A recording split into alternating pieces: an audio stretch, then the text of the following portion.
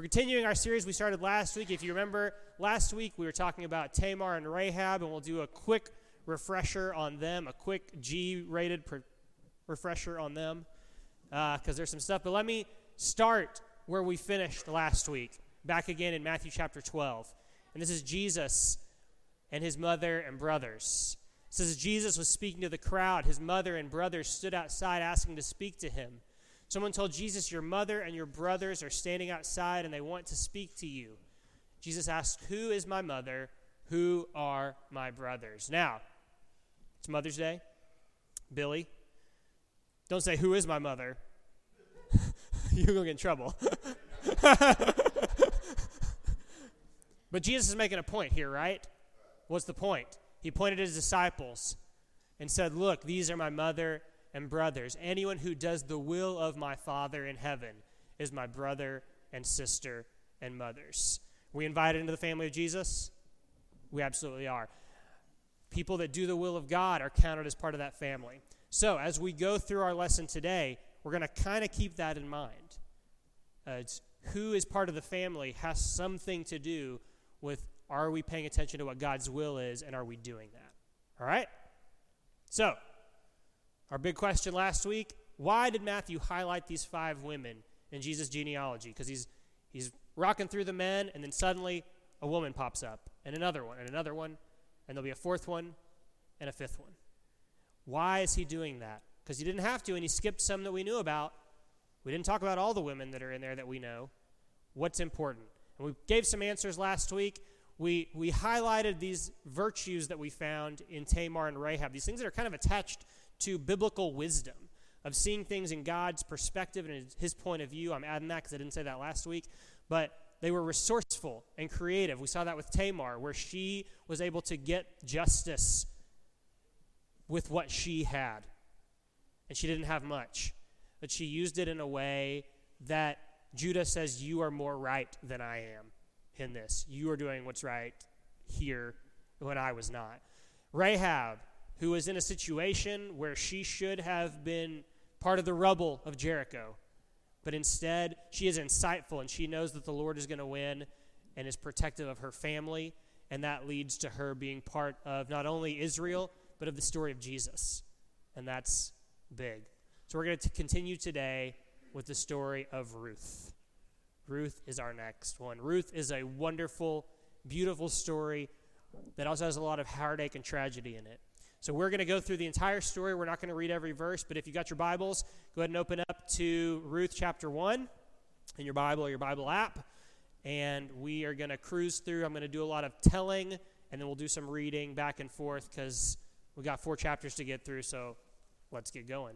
So, as the story starts, Elimelech, which is Naomi's husband, all right, so we're just introduced to some characters here. They have 2 sons, Mahlon and Chilion, and there's a famine in the land of Israel. They're from Bethlehem, and they say, we can't eat here, we've got to leave. So they leave to Moab.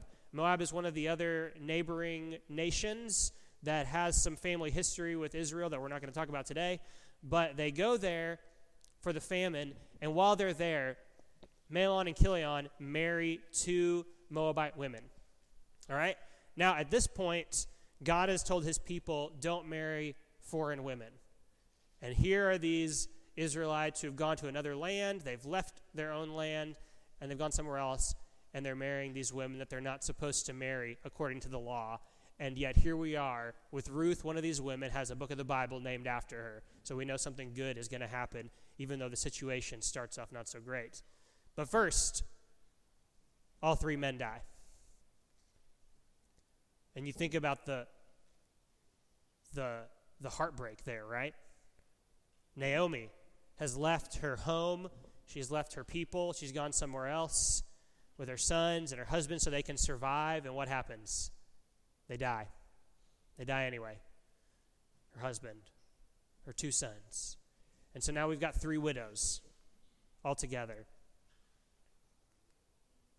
Famine ends in Judah. Naomi decides she's going to go back to Bethlehem, to her hometown. And she tries to go by herself. She says to her daughters-in-law, there's nothing for you guys there.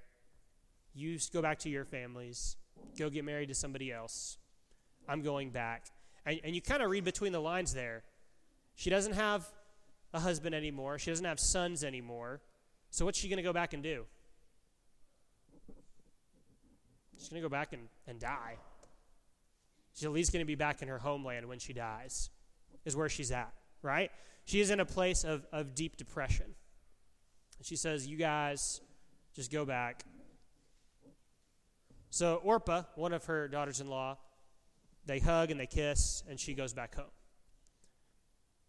But Ruth reacts a little differently. And if you've heard nothing else from the book of Ruth, you've probably heard these next verses. So let's read from the book of Ruth and hear what Ruth says in chapter 1, starting in verse 16. Ruth replied, "Don't ask me to leave you and turn back. Wherever you go, I will go. Wherever you live, I will live. Your people will be my people, and your God will be my God. Wherever you die, I will die, and there I will be buried. May the Lord punish me severely if I allow anything but death to separate us." Man, that is a commitment that she is making to her mother-in-law. That's pretty significant, isn't it? Man. When Naomi saw that Ruth was determined to go with her, she said nothing more. It's a kind of a bummer reaction, I guess. You want a hug or a thank you or I'm so glad you're coming. But Naomi's clouded in darkness right now, right? And so she gets back and they go back home. And when she gets home, she tells the people, don't call me Naomi anymore, because Naomi means pleasant. She says, call me Mara now, because Mara means bitter. I left full and I came back empty. So what's happening to her? Yeah, she's in depression. And if you've ever been around someone in depression or if you suffer through depression, this is a serious thing. And can you see in front of you? And let me just plug here because it fits. If you are suffering with depression or anxiety, those are real things. Go seek mental help from a therapist, from a counselor. That is okay. That is okay.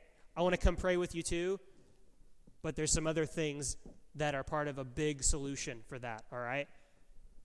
Naomi didn't have that, right? She didn't have that opportunity. If we've got that opportunity, let's go use it, because it is important to get as much help as we can in these situations so that we can see clearly. And we're going to find a few more instances throughout this story where Naomi is not seeing clearly because she is so clouded in what's going on. We're going to keep watching as Ruth keeps showing up. Keep showing up. One day, chapter 2, Ruth the Moabite said to Naomi, "Let me go out into the harvest fields to pick up grain, the stalks of grain left behind by anyone who's kind enough to let me do it." Naomi replied, "All right, my daughter, go ahead." What's happened? We're back. Maybe we should go get some food. We need to eat. Naomi's whatever. She's ready to stop eating. So Ruth went out to gather grain behind the harvesters. And as it happened, did you hear that? And as it happened. It's not a phrase we hear a lot in the Bible, is it? It's not what we think about with the Bible a lot. Or this mix of chance and what God's doing. Because we know here in that, and as it happened, that something more than coincidental is about to show up here. So as it happened, she found herself working in a field that belonged to Boaz, the relative of her father-in-law Elimelech. So she's working in some relative's field, so that's good. He notices her, and he finds out her story. He says, Who's this? I've never seen this woman before. Who is this? And he gets her backstory. And he's impressed with her story. Because who leaves everything behind to come with someone who can't provide you a future, to take care of them? So he takes extra steps because he's going to protect and provide for them. Because he knows that if they go other places, it may not be as good. If she goes and harvests in other fields, they may not take care of her the same way. But he knows that he can take care of her. He's going to do it. Verse 10, Ruth fell at his feet and thanked him warmly. "What have I done to deserve such kindness?" she asked. "I'm only a foreigner, "Yes, I know," Boaz replied, "but I also know about everything you have done for your mother-in-law since the death of your husband. I have heard how you left your father and mother and your own land to live here among complete strangers. May the Lord, the God of Israel, under whose wings you have come to take refuge, reward you fully for what you have done." That's quite the blessing, isn't it? And do you see how Boaz is starting to see himself as part of God's story here? He says, "May God bless you." And what's he doing? He's being a conduit of that blessing, right? He's being a provider for her. "I hope I continue to please you, sir," she replied. "You have comforted me by speaking so kindly to me, even though I am not one of your workers." All right, so she is being treated well. She's being treated with respect by this guy, and this is good news for the story. So she keeps working. He feeds her. He does everything, treating her like she is working for him. So he's giving her extra protection. He's giving her extra stuff. He's making sure that she's taken care of. She goes home after a full day of working and has way more than she should have had if she was just doing this at a normal place. Naomi is surprised at the amount. She suddenly is like, whoa. In the middle of the depression she's going through, right? She suddenly is like, man, this is different. "May the Lord bless Boaz," Naomi told her in verse 20, told her daughter-in-law. "He is showing his kindness to us as well as to your dead husband. That man is one of our closest relatives, one of our family redeemers." All right, you remember last week we talked about how if a brother had a wife and they didn't have a kid and then he died, the next brother is supposed to marry, and so on. So if you run out of brothers, then you got to go outside the family, because we've got land now that belongs to you that has to be taken care of, and you've got this wife that needs to be taken care of. So family redeemer is the extension of that system that goes, okay, now we've got this plot of land that someone's got to work because this is part of the land God's given us. So what are we going to do with this land and the people that are living on it? So family redeemer, that's what we're talking about. Then Ruth said, "What's more, Boaz even told me to come back and stay with his harvesters until the entire harvest is completed." "Good," Naomi exclaimed. "Do as he said, my daughter. Stay with his young women right through the whole harvest. You might be harassed in other fields, but you'll be safe with him." And this is one of those moments, again, where maybe Naomi should have recognized, I could have sent you to Boaz's field before, but she's shrouded here, and she's not seeing things clearly. And so now she's like, oh, yeah, stay with him. Stay there, because he's going to take care of you, because he's a good man, and we know he's a good man. So he's going to do the right thing here. So time passes. The harvest season goes, and Naomi forms a plan to get Ruth married, because she says, we've got to do something to take care of you now. You've been taking care of me. All right, so let's see what the plan is. We'll start off. Ruth says to her, "I'll do everything you say." I could have told you the plan and then read it again, but we'll just read what happens, all right? So she went down to the threshing floor that night, we're in Ruth chapter 3, verse 6, and followed the instructions of her mother-in-law. After Boaz had finished eating and drinking and was in good spirits, he lay down at the far end of the pile of grain and went to sleep. Then Ruth came quietly, uncovered his feet, and lay down. Around midnight, Boaz suddenly woke up and turned over. He was surprised to find a woman lying at his feet. "Who are you?" he asked. "I'm your servant Ruth," she replied. "Spread the corner of your covering over me, for you are my family redeemer." So this is their custom for how this whole thing works. He knows what's going on. "The Lord bless you, my daughter," Boaz exclaimed. "You are showing even more family loyalty now than you did before, for you have not gone after a younger man, whether rich or poor. Now don't worry about a thing, my daughter. I will do what is necessary, for everyone in town knows you are a virtuous woman." So he says, yeah, I'm going to take care of this. This is an honor and a blessing that you are giving to me now. So what happens is there's actually another guy in line. So he says, I'm going to take care of this. I'm going to make sure everything is worked out the way it needs to be. He sends Ruth home with food, and he gets to work on it. So he goes to the town square, and he finds this guy who's one step closer in line, just a little bit closer relative. And he says, "Hey, you know Naomi's back in town, but she doesn't have a husband or sons anymore. So she's got this plot of land. Do you want it?" Another guy says, "Sure, I want it." And he says, "And you also get Ruth as your wife." And he says, pass. And so Boaz says, all right. And then they do this sandal thing that's part of their customs, and we don't need to worry about that. But the end result is Boaz said to the elders in chapter 4 and to the crowd in verse 9, standing around, you are witnesses that today I have bought from Naomi all the property of Elimelech, Chilion, and Mahlon. And with that land I have acquired Ruth, the Moabite widow of Mahlon, to be my wife. This way she can have a son to carry on the family name of her dead husband and to inherit the family property here in his hometown. You are all witnesses today. Then the elders and all the people standing in the gates replied, we are witnesses. So, thing is done. May the Lord make this woman who is coming into your home like Rachel and Leah, from whom all the nation of Israel descended. So Rachel and Leah, they're the wives of Jacob. So they're part of the 12 tribes, mothers. All right? Now listen to this next line. May you prosper in Ephrathah and be famous in Bethlehem, and may the Lord give you descendants by this young woman who will be like those of our ancestor Perez, the son of Tamar and Judah. I guess they didn't sweep that story under the rug.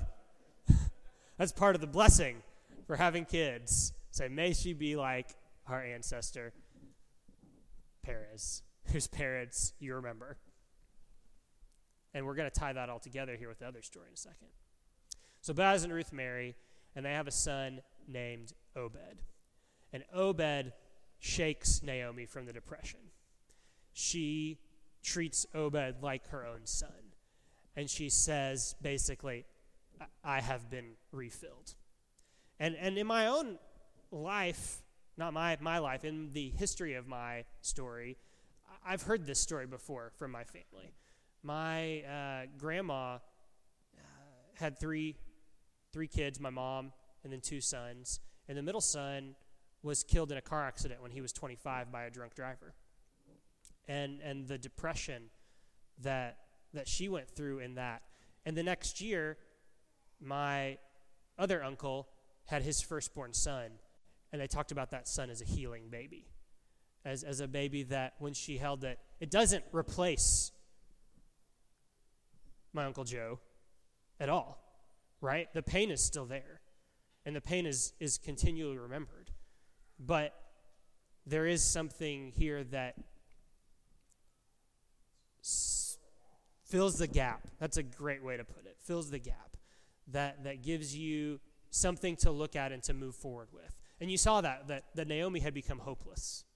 And there was nothing to look forward to anymore. And suddenly, this isn't the end. There is still something left for me and for my life.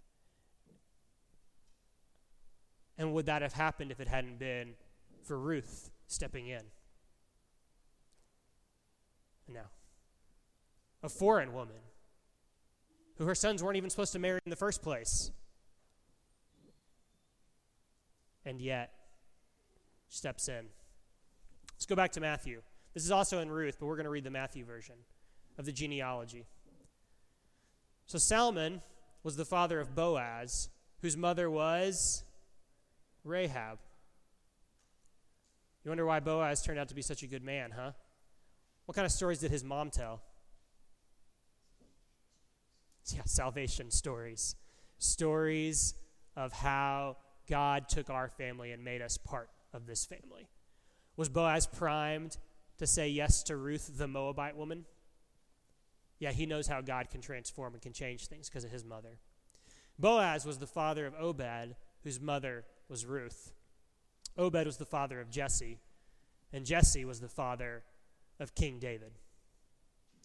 Now we're going to talk about King David next week a little bit when we read Psalm 119, and we'll talk about King David again the next week when we talk about Bathsheba.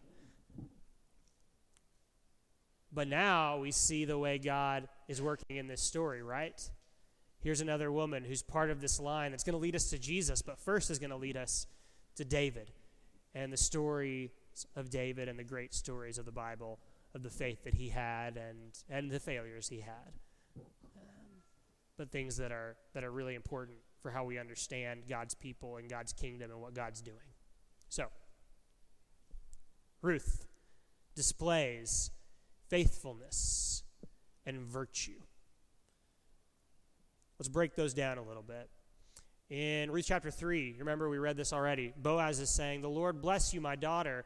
You are showing more family loyalty." Remember that word, family loyalty. I'm going to show you a bunch of ways it's translated in different versions now than you did before. For you have not gone after a younger man, whether rich or poor.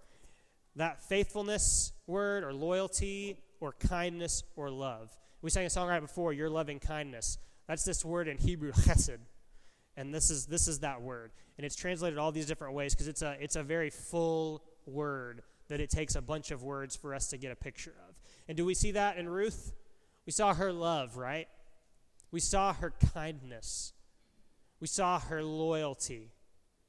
We saw her faithfulness. We saw all of those things. Now remember, we asked last week too, are these things we see in Jesus? Oh yeah. Oh yeah. Oh, big time. Big time. He is loyal to his apostles. He shows all kinds of faithfulness and kindness to the people, all the way to death, right? When he's forgiving them for they don't know what they do. Man, that's some love. And then the next verse here, "Now don't worry about a thing, my daughter.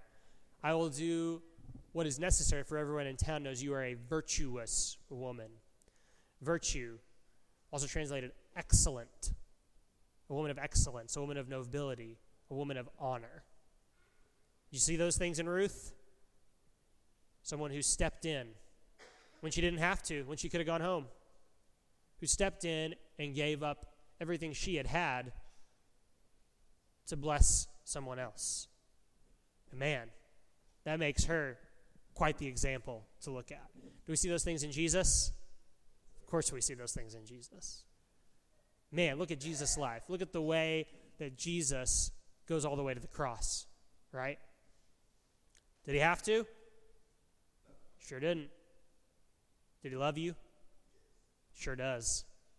He sure does. It's the good news. Jesus wants you to be part of his family story. This is that verses from Matthew we read at the beginning, right? Is that the one who does the will of my Father is my mother and my brother and my sister. Jesus wants you in his family. And we see that here, right? We see a woman, Ruth, who is doing the will of God and has become part of the family. And that can be you too. That can be you too. We also saw something heavy. And that God can transform tragedy into a new opportunity. Doesn't erase the past. That doesn't resolve or make you forget about the hurt. I mean, the worst thing you can say to someone when they have a loved one who dies is, "Oh, well, you'll get over it." Cornbread. But God can transform the tragedy, right? And those memories can help move you forward. And the things that person did in your life can give you encouragement to go do those things in others' lives, right? And in the best of situations, we say, man, this is someone we're going to get to see again too. And that's what we want, right? That's what we want. This tragedy, and it was a tragedy for Ruth too. Her husband dies. But she gets to work and sees the opportunity, even in the pain. And sometimes even in the pain, we've got to look for that opportunity, right? We'll heal.